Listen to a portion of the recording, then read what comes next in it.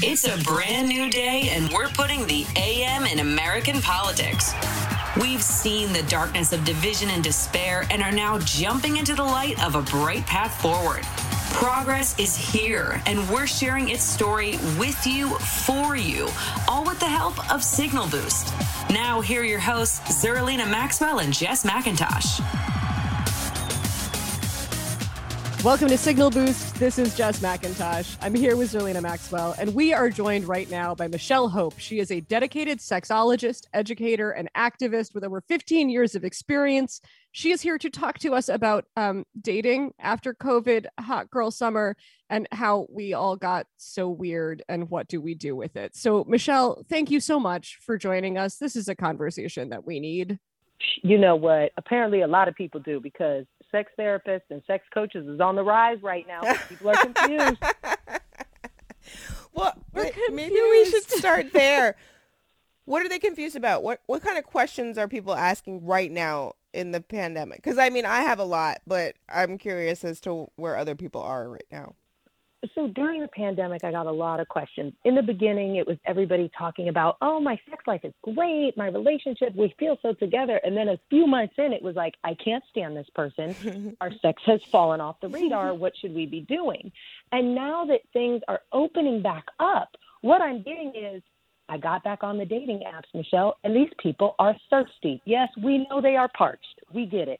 And I think that people are a little bit concerned about how to navigate the thirst trap pool that is summer 2021. Okay, get your floaties, people, because it is deep waters out there filled with a bunch of other individuals who are ready to get it popping, right? So I think people are just a little nervous about, how do we go about this? Is it okay to ask if you've been vaccinated? If someone's not vaccinated, what should I do? And can I believe them? That's a good question. Yeah, that seems very like important. A major trust hurdle to come at the very start of a relationship. Like, usually you've been on a few dates before you're confronted with a question that speaks to like deep issues of trust. Like, usually that, that's like a 2-month or a 6-month mark. And here we're having it like before the first date. But here's the irony of that. We should have been asking these questions about people's STI statuses and HIV statuses. But we would, that's what blows my mind about this. Prior to COVID, nobody was really concerned about herpes or gonorrhea or chlamydia or HIV statuses. And we would hop into bed with people, we would hook up with people and not ask any questions. Now, post-COVID, we're like, I don't want to meet you if you're not vaxxed. The apps have joined forces with the Biden administration to start giving badges and incentives for people to, identify that they've been vaxxed, almost as, prestigious as the blue checks on Twitter, honey. But really, it's like these are conversations we probably should have been having before we met up and had quick sex. And that was the kind of the thing about dating apps. You could swipe your way right into a sloppy situation. And now people are really hesitant because of that, but at the same time, eager to get back out there. This is so true. Why weren't people asking these questions before? I was asking these questions. I mean, I am, in the space of talking. I'm a feminist who does talks on college campuses about rape culture, which then you realize after doing, 15 or 20 of those speeches, they're just teaching kids about how to talk about sex, how to talk about consent. That's really what you're doing.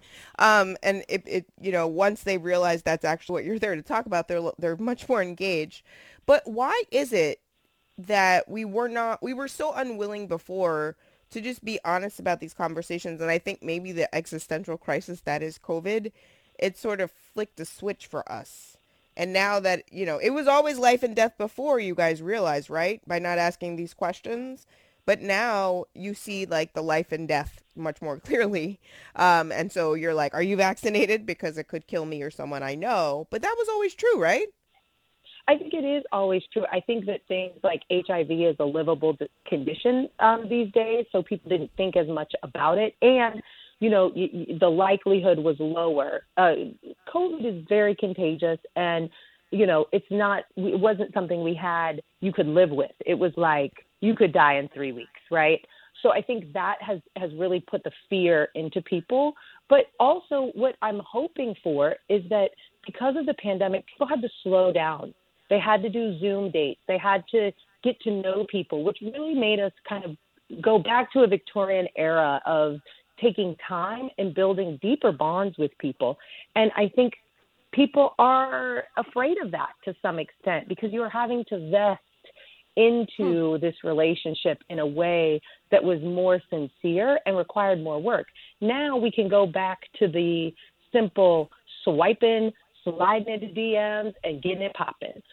But I'm hoping that people will utilize the experience of COVID as a way to really think more intentionally when they date and not put themselves out there to, now listen, if you want a one night stand, I'm all for it. You know, two consenting adults, play it safe and do the dang thing. No judgment here. But I'm wondering if people are going to be more inclined to want to couple up or partner up in a more serious way than they were before, or if we'll just go back to this very quick, shallow relationships. Okay, so I mean, this I is don't a know question about that I you, had at but the I very have some start of my of deepest pandemic. connections and one night stands. What are you guys talking about? Zerlina's very good at them. It's true. She keeps a small file. She still calls them on all their birthdays. Still friends with their moms. It's crazy. No, okay. So my question is, at the beginning of the pandemic, I have been with my partner this whole time, just the two of us getting weird together in the box alone. And at the start of the pandemic, one of my first thoughts was, oh my God, what if this had happened during any other relationship of my life? It would have been a nightmare. I can't imagine being trapped like this with anybody that I had dated previously, aside from maybe one or two who probably could have risen to the occasion. But for the most part, it was like, oh, how horrific would that be? And then I thought, are we going to be choosing partners based on this sort of pandemic litmus test for the rest of our lives? Like, I couldn't imagine dating somebody new and not thinking, could I be in a box with you for a year? And that's not really the bar that we typically set for relationships. We would say, do I like being with you? Do I feel supported by you? Do we have a happy home? Like that kind of, not like, could we survive this? Are people going to be asked? Are they asking that question now, or is that sort of faded into the background a little bit? Honey, I think that fell way down on the list of things. I think it is lower on the totem pole now.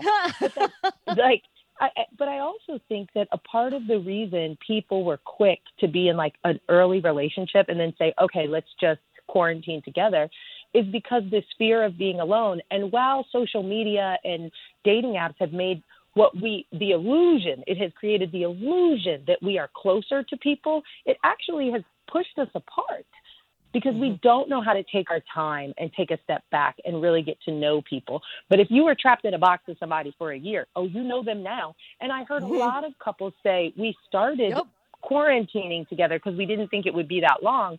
And then it was, I have to get the hell out of here, like immediately. So it was good for some people. And I think for others, like I have a lot of friends who just wrote it out alone. I wrote it out alone. And that, required you to do some internal searching. And depending on what age you were at, really impacted how you may come out of this looking at dating, right? I'm of a certain age. I'm almost 40. I have realized through the pandemic that I am valuable. My time is valuable.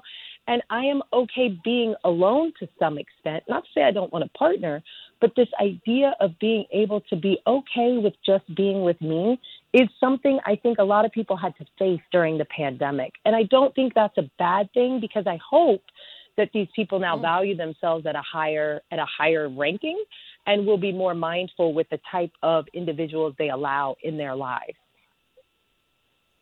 I mean, you are speaking directly to Zerlina right now. Yeah. Jess knows me so well. She's like, everything you just said, Zerlina was like snapping, which is true because I'm also almost 40.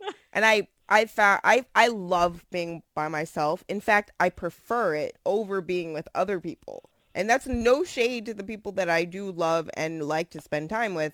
But I always would, like, if somebody cancels on me, it's my favorite thing, man. It's like, sorry, I get to be by myself. Because I enjoy myself. I'm funny. Like, I make jokes, I laugh at myself. I mean, it sounds like I'm a little nuts, but I feel like I enjoy that time. I think that time's important. It makes me better at my job because that alone time allows me to think, which is helpful for my job, as you guys obviously tune in every morning because I share my thoughts. um, but at the same time, I think um, I have I have come to that epiphany that you were speaking to, which is being very intentional. I went out last weekend for the first time and I was like, oh, can't do strangers anymore. Strangers are not a thing that I'm ready to do right now. And that feels limiting in the dating space. Like, not so much in the sort of socialization space broadly, because I mean, I could like hang out with friends, right? But I'm going to have to meet a stranger in order to date them.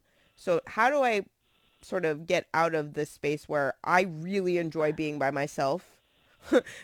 And it's going to take a lot for you to make, time with you seem more entertaining or fulfilling than just the time I spend alone. And I'm trying to, maybe there are others listening that have that same feeling and are trying to sort of like snap out of that a little bit.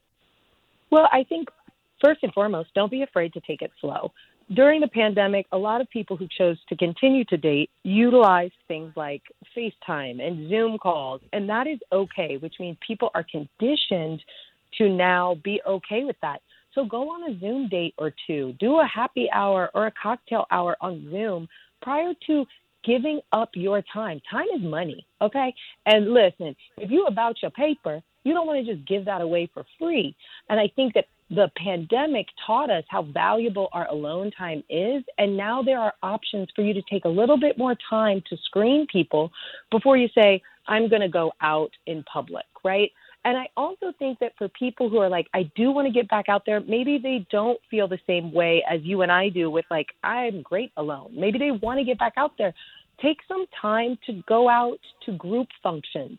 Find an exercise class that's with a bunch of singles. Find a cooking class where you can get to know people in not such a high stress environment of, I have to sit across from you and I don't even know if I want to talk to you, let alone have to take time out of my day, right? I think that this is an opportunity for us to identify ways to get to know people in a more authentic manner than just swiping and going on a date.